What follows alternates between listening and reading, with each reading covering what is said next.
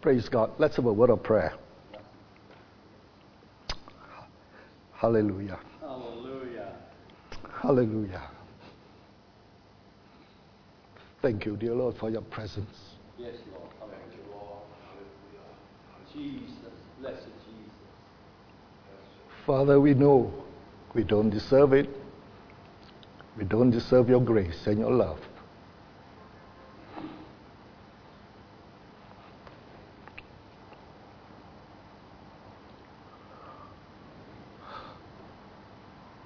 At this time, dear Lord, I pray you guard my lips and guard my mouth. Dear Lord, you know the hearts of every person here. You know their needs. Yes. And dear Father, we pray thy Spirit will deal with every heart. Let the words that come up from me, Lord, will be a reproof and correction for all of us, dear Lord. Thank you. Because, dear Lord, all we want is to love you and to have fellowship with you.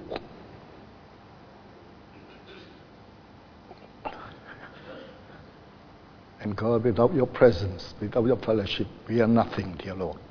That's right. We don't want to play church, oh God. We want to love you and to be intimate with you. Thank you. So, dear Lord, bless this service. Yes, Father. Bless all of us, oh God. In Jesus' name I pray. Amen. Amen. Hallelujah. A brief background of my history. I came to the Lord August 19, 1960. That's more than 57 years now I've been with the Lord. I came to the Lord when I was 18 years old. 2 weeks after my 18th birthday. I never looked for God. I had a good time. But I don't think I have time to tell the whole of my testimony. But God, praise God for the scripture that says, the Son of Man came to seek and find and to save that which was lost. I didn't know I was lost. I was having a good time in the world. I had money to spend. I had lots of friends. I was doing the things that I wanted to do. And I came to the Lord in a wonderful way. But anyway, I will not tell my testimony because it's Jesus that is important, not me. And what I want to let you know, since I came to the Lord, God had a calling for me. And it came from the book of Isaiah 58:1. And that was after almost 20 years I departed away from God. I had a wonderful salvation. But after a few years, when I was really on fire for God, I went back to the world. I got into gambling, got into drinking. I neglected my wife for almost 20 years. She's there. She can bear testimony to me. Almost every day I would be at the casino gambling away. I neglected God, and I knew I was living deep in sin. But 1984, I came back to the Lord. And I said, Lord, I will never be able to live the time again, that almost 20 years that I departed from you. But Lord, tell me what I should do now. And the verse Isaiah 58:1 came very clearly to me. Cry aloud, spare not, lift up your voice like a trumpet, and tell my people their transgression and the house of Jacob their sin. When I heard that voice from God, I said, Lord, why me? I was a backslider. Everybody knew I was a gambler. Everybody knew I used to drink a lot. How can you use me to tell your people the transgression and the house of Jacob their sin? But the Lord has His way. And it opened the door for me because when I came back to the Lord, everybody was surprised. How can TC, such a gambler, such a drinker, such a man, that he will now be preaching? And everybody, all my acquaintances want to find out. And they asked me to come and talk to them. And praise God for that reason. God opened the opportunity. Now, I'm now an itinerant preacher. I don't belong to any church. But I was saved under the AOG. to cut my testimony short, you know the AUG Pentecostal, they believe in the baptism of the Holy Spirit with the evidence of speaking in tongues. I never heard that term, speaking in tongues, in my life. I never seen anybody spoke in tongues. But yet, that particular day, well, I believe I have to give my testimony, a short testimony, quickly as far as I could say. I didn't come to the Lord because I had my own God. My God was table tennis. And I played table tennis 7 days a week, twice a day. Twice a day, 7 days a week. And I was pretty good at it. When 1958, when I was only about 16 years old, I was already schoolboy champion in my state. And I was aspiring to be the champion of the world. So that was my God. I gave nothing, I allowed nothing to interfere in my game of table tennis. So one day what happened to me was when I was cycling back to the house, I saw my brothers and friends who were doing high jump, and I tried to show off. And I said, all right, let me do it. And I put the bar up to about my neck level, and I jumped over the bar. And when I landed on my right hand, my playing hand. And there was a sharp pain, and I knew my hand was broken because I saw there was a W in my right hand. 2 depressions on my wrist, and a lump came out this way. I grabbed hold of my hand. I couldn't even ride my bicycle, and I walked back to my house, which was about 50 meters away. And there was an American missionary that was actually living next door to me. She had always been inviting me to go to her place to listen to the gospel, but I just brushed her off. But anyway, when I first came to my house, the first person I saw was my mother, and she was watering the plants. And I said, Mother, I broke my arm. And in being a Chinese lady, you know, she, instead of trying to help me and rush me to the hospital, she cursed me in Chinese. She said, I can't use the word Chinese, I can't use Chinese here, so I try to translate as much as I can in English. You cursed boy, what did you do to break your arm? And this lady, she could understand Chinese, this missionary. She came, she said, what's the matter, what's the matter? And my mother pointed her finger at me. Then this cursed boy, he was naughty, he broke his arm. And they said, no, don't worry, I'm taking him to hospital. And he called her husband out, and the car was waiting at the door, at the roadside there, and she put me in the driver's seat, next to the driver. And I was saying, oh, please rush me to the hospital. And she said, come, I'm going to pray for you. And in my heart, I was saying, come on, lady, I'm in great pain. Forget about this blabbling prayer, because I didn't ever believe in God. I don't care about prayer. I said, just rush me to the hospital. But of course, it was her car. Her husband just idling the car, and she prayed for me. I couldn't be bothered what she was saying. She mumbled something, and towards the end, in Jesus' name, amen. And straight away, the pain stopped. I said, oh, that's strange. I was saying to myself, after a while, the pain should go. It can't last forever. So anyway, I was rushed to the hospital. Again, to cut the story short again, there was no doctor, blah, blah, blah, and so on. But there was no pain for about 4 or 5 days. And so and then they put me to anesthetist and to GA, put me to sleep, and I woke up, my hand was in plaster. So after 1 month, they took the plaster out, my hand was okay, but my table tennis career was gone. Because at that time, I was aspiring to be chosen to represent the country in the Asian Games in Jakarta in 1960. So what happened was, when my arm was broken, I used an axe and I chopped up my back. I said, from now on, because my God was destroyed, my table tennis career was gone, because I couldn't play in my right hand again. So I just sat in my house there.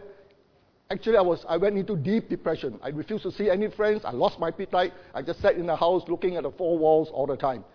So one day, my younger brother came over to the house and said, now the lady, that American lady, that pastor, he's taking a group of people to a youth camp. I was thinking, oh, a Christian camp. And it cost me only about $11 for 1 whole week, board and lodging, transport, everything paid for. That time in my thinking, I was going to camp, like a scout camp. I put out a tent, I would enjoy life, go a bit of fishing and things of that sort. So okay, I said, I go, you know. But the thing was, I didn't know it was a Christian camp. And to me also, I was thinking, this lady was nice to me. She took me to hospital, I may as well support her and go to the camp. So that's what I did. I went to Penang. I know that is somewhere in Malaysia, where I was born. Went up to the camp was in Penang, in a Chinese school. And what happened was, I got a shock of my life. About 200 over people from all over Singapore and Malaysia, they came to the camp. And it was a Christian camp where they're supposed to listen to preaching. But since I got myself involved, I had no choice. So the rule of the camp was, after dinner, we had dinner at 7 o'clock. After dinner, we'll go straight to the school hall where where you have to listen to the preaching. Reluctantly, after the first day, I went to the hall. And I sat right at the back of the hall. And nothing to do with all this preaching, with all this Christian preaching. I sat right at the back there. And there were altogether 24 of us that came from Ipoh. That was my hometown.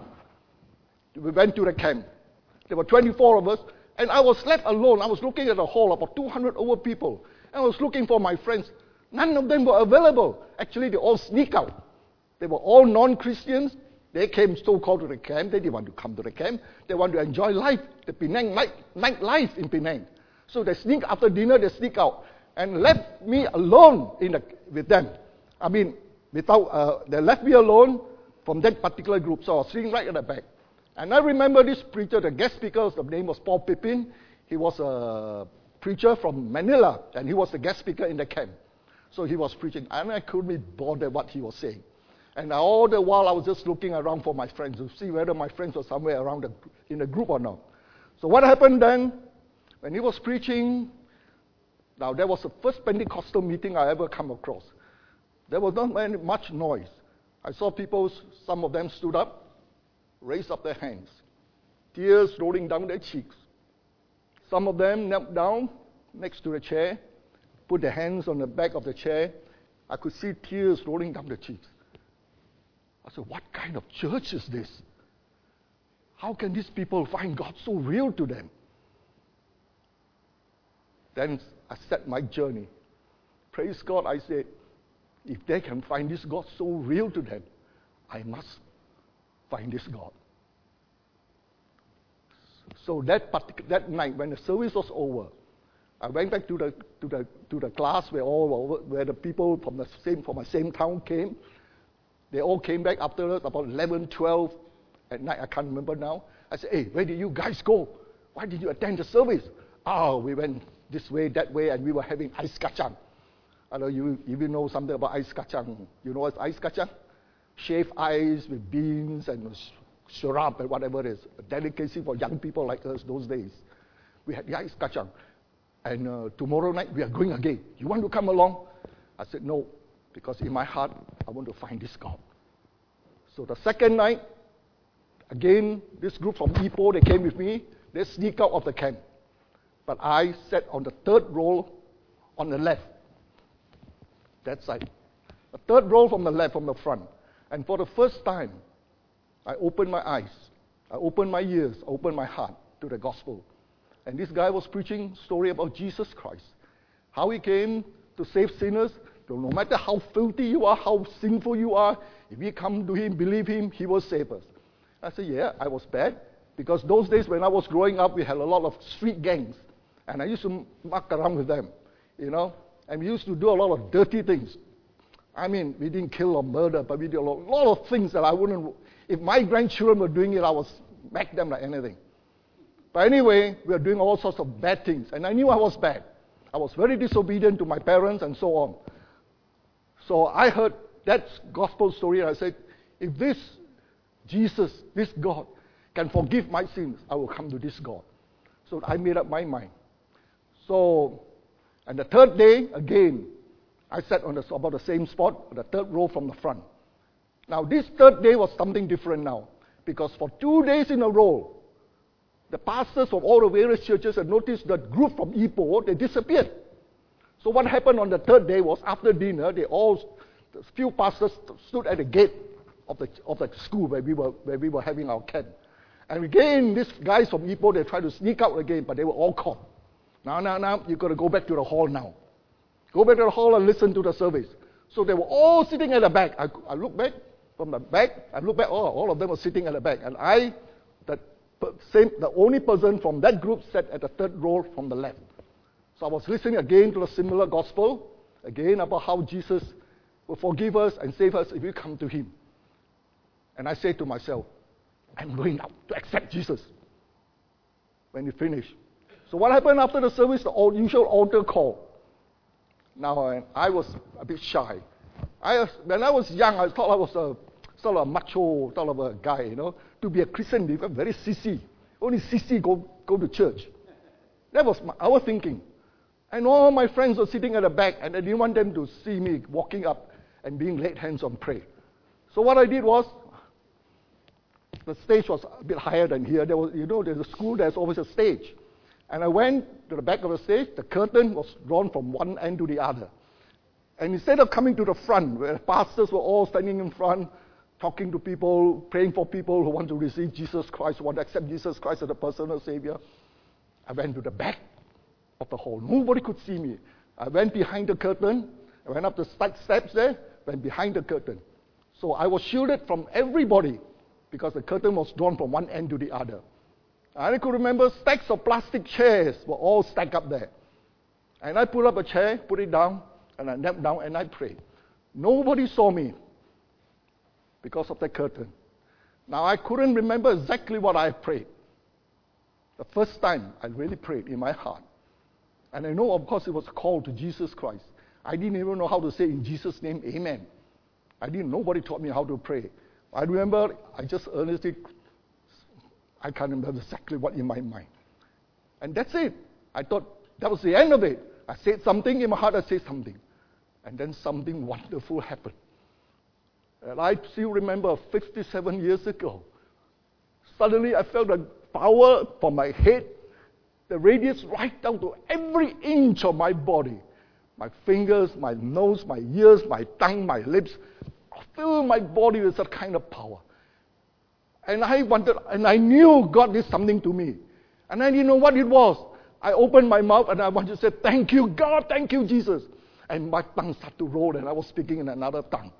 I didn't know what it was. My tongue was going on. This time, I didn't even pray, I didn't even speak in tongues. I was shouting in tongues. Tears, phlegm, saliva, everything was pouring out from me. And I couldn't be bothered. I was an awful sight, but I couldn't be bothered. I was at the back of the curtain. I was shouting and screaming in tongues. And I could hear the curtain being drawn. It's like, nyeh. And people going around me, hallelujah, praise the Lord. Hallelujah, praise the Lord. They were all going around me, hallelujah, praise the Lord.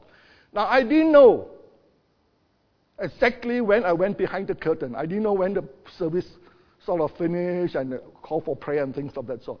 But I knew by the time I was totally exhausted, crying out in tongues. It was almost 2 a.m. in the morning. And I went back to my place there. The lights were all out, dark. I switched on the light. Everybody, all the boys stood up, the 24 of them.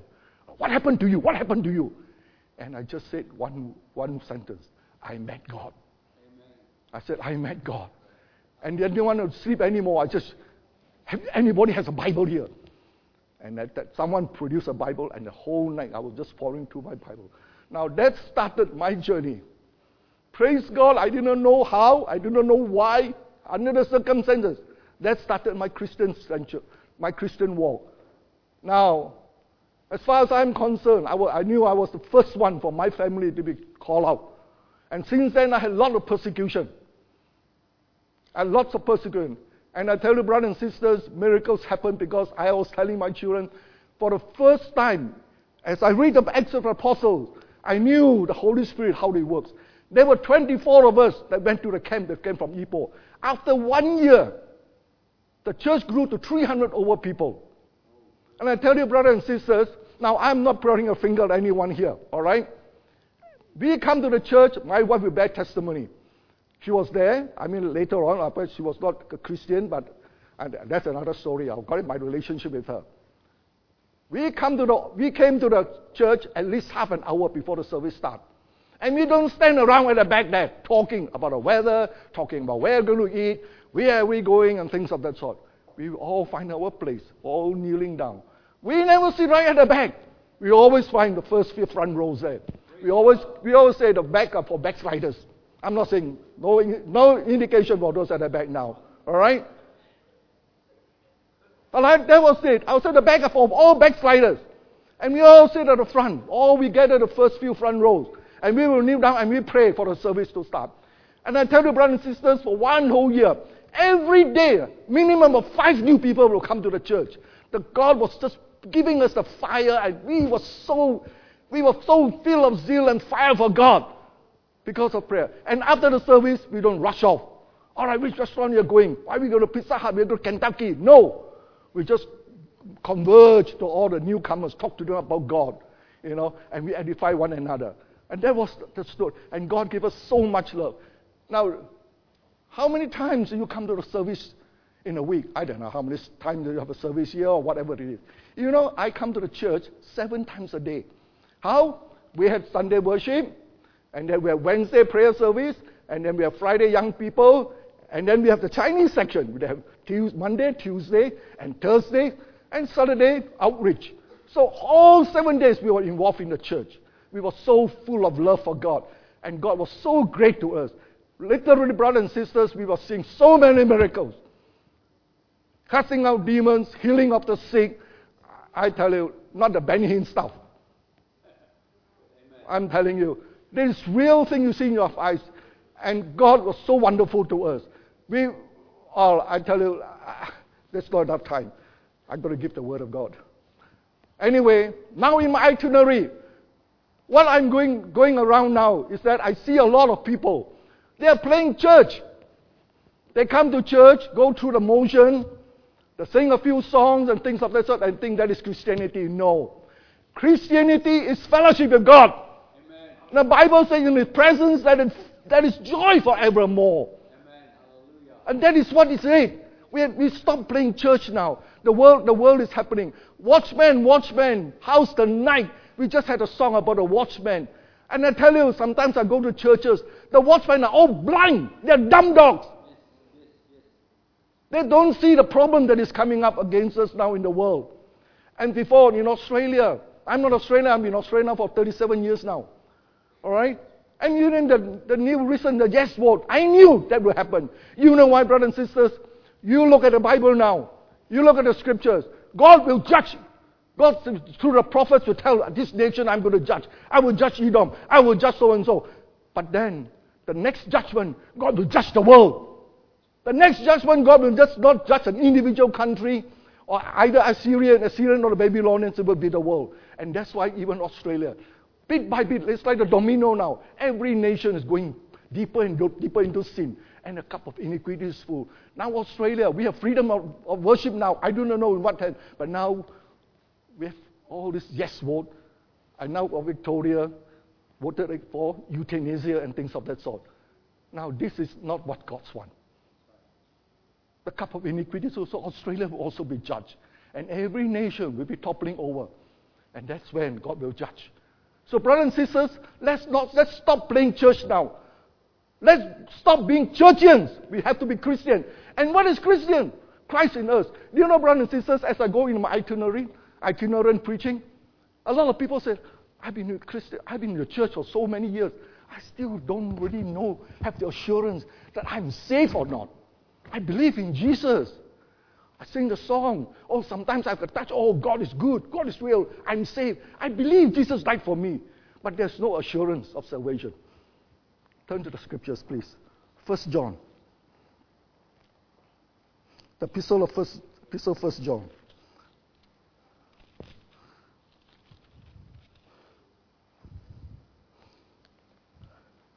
Chapter 2, verse 3. Hereby we know that we know Him if we keep His commandments. Brothers and sisters, if we want to have an assurance of salvation in your heart of heart, you must love His words. You must love His commandments. Bible says, if you love me, you keep my commandments. He that said, I know Him, I have the salvation, and keepeth not His commandment, is a liar, and the truth is in Him. If in your heart you don't desire to keep the word of God, this is too tough. This is for those days. Now it's different. We are liberal. We are set free now. We don't need all this. This is the modern times now. That's old-fashioned. Bible says forever His word is settled in heaven. Amen. Forever. Amen. God will never change. Yesterday, today, the same. He will the same. And yesterday he will the same. So he will never change. Don't come and tell me, God is old-fashioned. This is an old-fashioned church. Now, in the drop of eternity, what are we? What are we? So brothers and sisters, keep His command. That heart must be there. I always say, Lord, let the words of your mouth and the meditations of my heart be acceptable in your sight. I come to this world. Now, I'm not going to point a finger at any one of you. I've never been to anyone home since I've been here. Okay? You know what? For the last more than 30 years, I don't have a TV in my house. What? TC, you don't have a TV in the house? How can you keep up with times? I don't care. I go out in the world, this filthy thing. You know, half-naked woman trying to advertise for cars, half-naked woman trying to advertise for books, everything, sex, and so on and so forth. Now, why should I bring this inside my house? Why should I bring inside my lounge room? You know, TC, we just look at the news. We just look at sports, look at documentary. I used to enjoy sports. I was a sportsman myself when I was young. But I don't want to see Shane Warne put up his fingers when the Empire gave him a wrong decision or something of that sort. I know some of you enjoy Aussie footy or whatever you call it. You know, I don't want to see the figure. I don't want all these fights and things of that sort. I don't want to see all this nonsense. I can do away with it. And God did something very wonderful. I bought a TV. I had a TV in my house those days, and I couldn't bear to throw it. And God tells me something. When I came back to the Lord, you know, I knew it was wrong. I'll be praying in my room there. 7 o'clock. Morning news. I shut my prayer, and I go to my room. And I go and watch the news. The news, that's what's wrong with the news. Listen to the news, that's all. Current events that is happening in the world. But interfere with my prayer. And any time when I'm having my dinner, I know, the Melbourne Cup being run now, I quickly stop whatever I'm eating and watch it. See, that draw of the flesh was still there. And I said, no, since I can't resist, I'm going to chuck it away. But I couldn't throw it away because it's quite new. You know, why should I chuck a brand new TV or what? And God did something, you know. And what happened was, every time I switch on the TV, you straight away go on full volume. And I can't do it. I try to turn the knob, still go on full volume. I use the control, still go on full volume. So what I did, I just pull it out from the current. That's the only thing I could stop the thing coming out. So eventually I chucked it off. All right? So that's the thing. Now, as I say, the Bible says, abstain from all appearance of evil. My father-in-law, he died, unfortunately, not a Christian. He used to tell me, TC, you want to be rich? Go into industry, go into what sort of industry you go into it? Sex, violence, and drugs. These are the three things. You get into these kind of things, you'll be rich. That's the world. That's the world. He was not a Christian, but he knows. He's a very worldly, wisely worldly man. You know, you want to reach, get into sex, violence, and drugs. So that's what he was telling me. And the world is full of them. Now, brothers and sisters, I have a bit of a battle going on spiritually in my heart. Not all of you will know, but some of you know. My wife and I, we travel a lot. And we travel in style. We travel on a cruise ship. All right? And I'm having that kind of thing. My daughter Azalea used to tell me, I remember, she said, Daddy, you are indulging too much. But look, maybe I'm trying to justify it with the Word of God. Bible says, in whatever it is, some of us, our table is full, you know, but it could become a snare to me, like Proverbs. What God intended for my welfare, it become a snare. It could be. But in a cruise ship, my wife knows, we had Bible study there, and every time I used to take opportunity to witness to people. So I try to justify that. But as I said, my wife and I, we are well advanced in years. My wife married me when she was only 19, and she has always sacrificed herself for the family. And it's about time, we're all getting old now. What the song says, man's life, 70. And by strength you live to 80, it's all labor and sorrow. Robert, labor and sorrow now? I'm 75. I'm going downhill now. 70. If by strength you do 80, it's all labor and sorrow. So I said to myself, well, I'm coming to that time now. My wife and I will enjoy ourselves. And that's the thing. But I take the opportunity. Every time we go on a cruise ship, we witness. We have Bible study. And I help a lot of people there. And they breakfast, lunch, dinner, they come to me. They want to know more about the Bible. I explain to them and so on and so forth. So that's my justification. I know. But I can tell you with all honesty in my heart. I'm not saying I'm filthy rich, but God has blessed me financially. I can go on a cruise ship at the drop of a pin. I just get my passport ready. But if God calls me, TC, stop it! And I will stop it.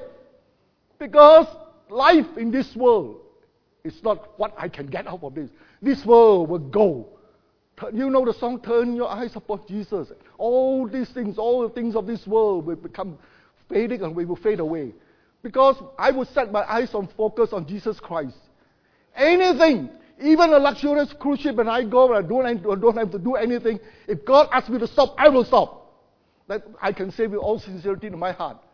But I don't know, praise God, maybe.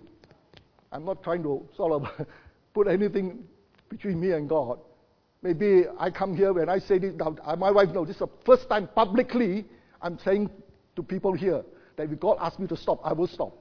There are a lot of Christians telling me, TC, I think you should stop. You have seen the world enough already. You went around the world 5 times already on a cruise ship, And you're going to be this, going to that, to be so many countries, and so on and so forth. It's about time you should stop. I was saying, well, I'm not using the church money. This is my own money. But I know it's God's blessing. Everything that I have comes from God. Everything that I have comes from God. When I give my offering, or whatever it is, I thank God, I said, God, you're letting me keep the balance, which is much more than what I put inside the offering bag. What I have, my family, my wife, my kids, my grandchildren, all comes from God. If God wants to, And I always remember the verse that says, life is not in the abundance of things it's not in the abundance of things you have. It's not in the possession you have. We don't count that as life. We will go. I'm always telling, I was born here. I probably come up to here already. I'm 75 years old now. I do not know. I will topple over eternity, either with Christ and so on. Hope to be with Christ. My desire to be with Christ. I'm up here now. Do you know the parable of the unjust steward? When he was caught sort of cheating his master, and he was saying, now, if I go to beg, I'm too ashamed to beg. Now, what am I going to do? So he said, all right, he goes to his master's letter, so how much you owe to my master? Or 1,000 bushels of wheat. Okay, mark 500. You remember that parable? Yes. Jesus says? And yet, what did the Bible say? What did the Bible say? The children of the world are wiser than the children of light. How can that be? That is what's stated in the Bible. You see, what it means is, people in the world, they plan for the future. But what are we doing as children of light? Are we planning for eternity? Well, eternity. The people of the world, they only plan for this world, and that's only lasts a lifetime. I always tell people, when I witness to people, I love to go witnessing. And you know what they say? And I always tell them, I say the most important decision you ever make in your life is a decision for God. Amen. Yeah. The most important decision you can make I can make my decision to migrate to Australia. I made my decision to study this particular subject. I made this decision to have so many children or whatever it is. But the most important decision is to make a decision for God. You know why? Whatever decision you make, I could marry a wrong woman, it will only last for this lifetime. I made a decision to migrate to Australia, only lasts for this lifetime. I made a decision to go do this business, only lasts for this number of years. But the wrong decision I made for God lasts for eternity. Not 100 years, not 1,000 years, not 10,000 years, not even 1,000,000 years, but for eternity. Brothers and sisters, don't make the wrong decision when it comes to God. Don't make the wrong decision. And one of the saddest One of the whenever I read to it, I always brought tears to my eyes. You remember that Jesus gave the discourse on the bread of life in chapter 6 of John, when he says, I am the bread of life.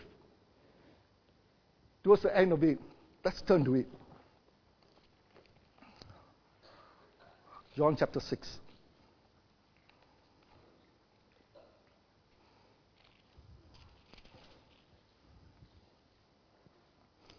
Verse 66. From that time, many of the disciples went back and walked no more with him. Many of the disciples went back and no more walking with God anymore. That made me very sad. They were disciples of Christ, not the original 12, but other disciples as well. They followed Christ. I don't know for how long. Now, how did they follow Christ? I wouldn't know, because of miracles he done, or maybe some of the teaching and so on and so forth. And after, what Jesus did was preaching on his flesh. You have to eat his flesh and drink of his blood. Now, very interesting. You read here 53.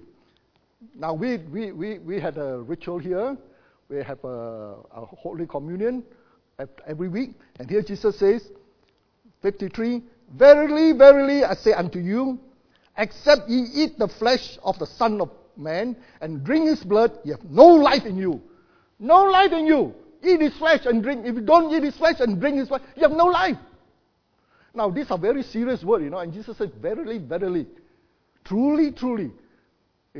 Whenever Jesus said, verily, verily, you better verily, verily, verily pay attention to that. Verily, verily, unless you're born again, you'll never enter the kingdom of heaven. So when Jesus says, verily, verily, you better pay attention. He said, unless you eat his flesh and drink his blood. Now the people were stunned. They were Jews. They have what we call clean and unclean food, and they are supposed not to eat certain flesh of certain fishes or certain flesh of animals. Now this Jesus coming out, eat my flesh. And they can't eat blood. Even they kill a lamb, those animals that they're allowed to eat, they're going to drain all the blood away. How can this Jesus telling me to drink his blood as well? Because they don't understand. Now sometimes I wonder, when I was a young Christian, now why did Jesus make it so difficult?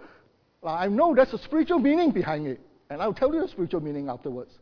Why did Jesus make it so difficult? And let people wonder, eat his flesh and drink his blood. Why doesn't he make it simpler? You see, the thing is, God wants us, when we come to him, to be serious with him. We do not come, I come to the church because it's a nice place. Every time there's tea and coffee served, we have good company. I know Christian fellowship is always very pleasant. No dirty jokes and so on and so forth. Very nice company. Now, if we come to the church for that reason, that is wrong. We come to the church to eat his flesh and drink his blood. And what is that? What did John say? The Word became flesh. That's what Jesus means. When you eat my flesh, the Word. When I partake, people sometimes ask, TC, you've been a Christian for so long. How do you overcome sin? How do you resist all these things? It is not an ability or thing.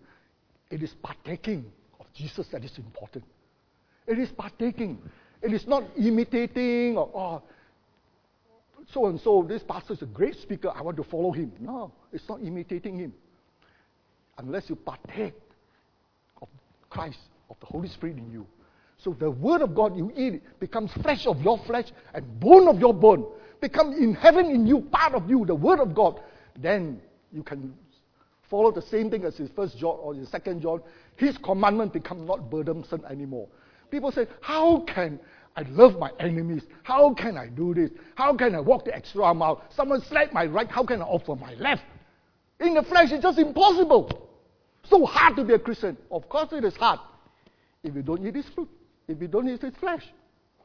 If the Word of God is not part of you, the Word of God become part of you, inherent in you.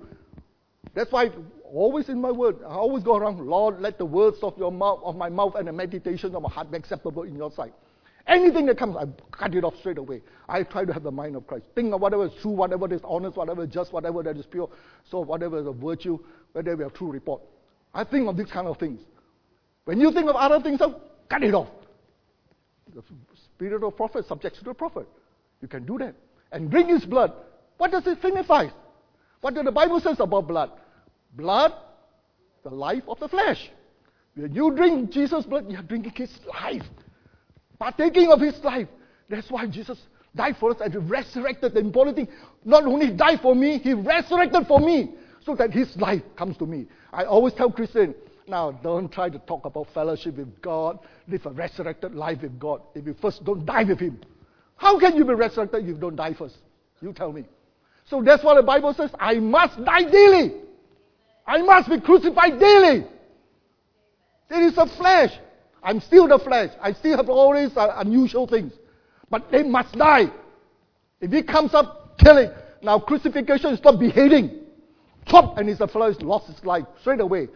Crucifixion is a slow, agonizing death. I know that it is hard.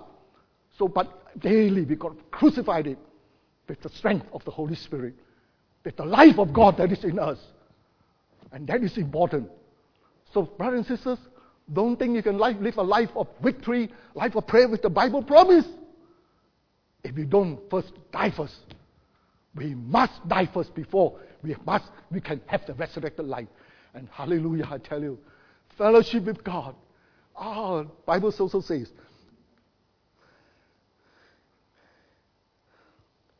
"56, he that eateth my flesh and drinketh my blood dwelleth in him, and I in him. If you eat my flesh and drink my blood, then you are already dwelling in me." My favorite psalm, Psalm 91. "He that dwelleth in the secret places of the Most High shall abide under the shadow of the Almighty. I will say of my Lord, he is my refuge and my fortress. My God, in him will I trust. And I eat his flesh and drink his blood. I know I'm dwelling in the presence of the very God. I can dwell with him. I'm dwelling in him. And that's to give me the great assurance of his presence. Give me the great assurance that whatever comes, 1,000 may fall by my side, 10,000 on my right hand, but it shall not come near me. Only with my eyes shall you look and see the reward of the wicked. I will see all those who voted for yes. All those pastors and priests to the congregation. You must vote yes. You must vote yes. I will see their reward. God will come and judge. God will judge. Brothers and sisters, let's eat his flesh. Let the word be part of us. Let his life, let people see. When I talk, sometimes I say, my wife knows, I've retired, I have lots of time in my life. I don't do anything else, but I read my Bible and I pray a lot. And I read my Bible. And God speaks to me, TC, it's not memorizing the Bible that is important. It's not knowing the word that is important. It's not even preaching the word that is important. But it's obeying my word. Walking by word that is important. I must be a sermon. People see, TC, you're preaching holiness, godliness. People must see holiness and godliness in me. They don't want to hear a sermon now. I don't want to hear a sermon. I want to see a sermon. That is what is important. We all go. We don't talk the talk now. We've got to walk the walk. We let's be serious with God now. We go along witnessing, Jesus is great, he's good, he's our Savior. We all know that. But what is important? People want to see the life that is in you. I witnessed a lot of people, and it hurts my heart when they come and tell me, TC, I'm more Christian than you Christian. They get the comment. I'm more Christian than you Christian, because I see in the church, Christians abusing one another, losing the temper, bad spirit, whatever things that is. What is the no difference? You call yourself Christian, but sometimes you're even worse than it. There was one in a cruise ship. Actually, it was on a cruise ship when we were having a Bible study. We used to come from different denominations. And you know what Christians were telling the other Christian, because he was expounding his theory? Shut up! You've said enough. Come on, shut up. Don't listen to you. What kind of Bible study is that?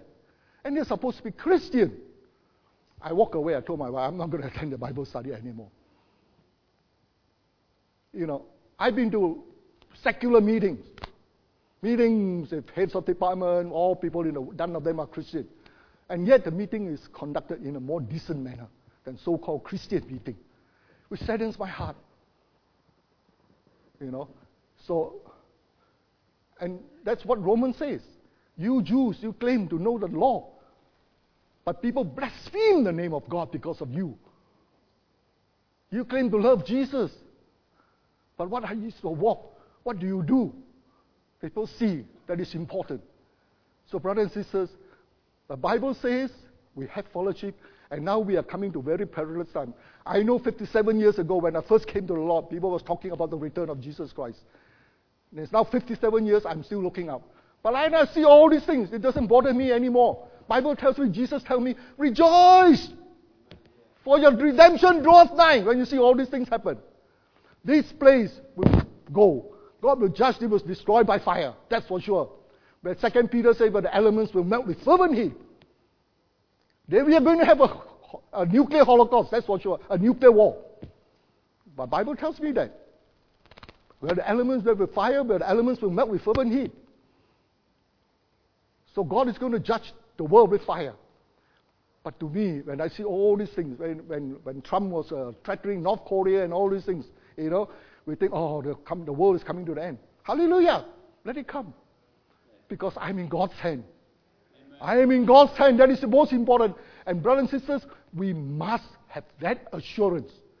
We must have that confidence. And I tell you, the Bible says, all of us, let no one teach you, you are saved. You have already said a sinner's prayer, you are saved. No. That assurance must come from within. Out of your belly shall flow rivers of living water. You will know that you are saved. And in your heart, you love to follow God. You love God. You love Jesus and you love His Word. Then you know you are saved. No one needs to tell you. That assurance is from fellowship with God. Yes, the Bible, we stumble all the time. And the Bible tells me, when I stumble, I'm okay. Whoever lives to make intercession for me. He knows I'm flesh. He knows I'm weak. But I know for my part that I can always say, God, please forgive me. I fail again. But in closing, my thing is funny. Sometimes in our weakness, simple thing, there are a couple of occasions. I did it once, and I thought, well, it won't happen again. My wife, in Darwin, I used to do a lot of, I do the shopping. And when I finished my shopping, I walked to the checkout counter there, and the checkout girl was very nasty to me. Very rude and things of that sort. I can't remember what it was. And he overpaid me 20 cents. 20 miserable cents. And I didn't tell her that I put it in my pocket. Let her come from her pocket. And I tell her, I suffered for the next few days. Just because of 20 cents, I was dishonestly keeping it in my pocket. I could have said, oh, no, lady, you overpaid me 20 cents. But I kept quiet because she was very rude to me. Okay, 20 cents. I said, come over. And I tell you, I was miserable for days and days and days. Miserable not because of 20 cents, So, okay, praise God. I tell you, that I know the Holy Spirit working in me, conscious in me. And brothers and sisters, if our conscience is seared, if we commit certain sins, and we think it's nothing wrong, everybody's doing it, be very careful. Be very, very careful. Go down on your knees and pray. Ask God for forgiveness. If our conscience is seared in such a way that we cheat and become dishonest, we commit adultery, and all these things without any conscience pricking at all here, I'm sorry, I'm going to doubt your salvation. If you spontaneously anger, no forgiveness in the heart, be very careful with that kind of spirit. Don't let your conscience sear. Heavenly Father, thank you, Lord, for this time again. Father, we thank you, Lord, that your words, Lord, let them prick the hearts of people who need it, oh God. And for me too, let it reprove and correct me, Lord, that from every day, Lord, we will decide to walk close to Thee, to be intimate with You, to have fellowship with You. Hallelujah. And bless us, Lord, in Jesus' wonderful name. Amen. Amen. Amen.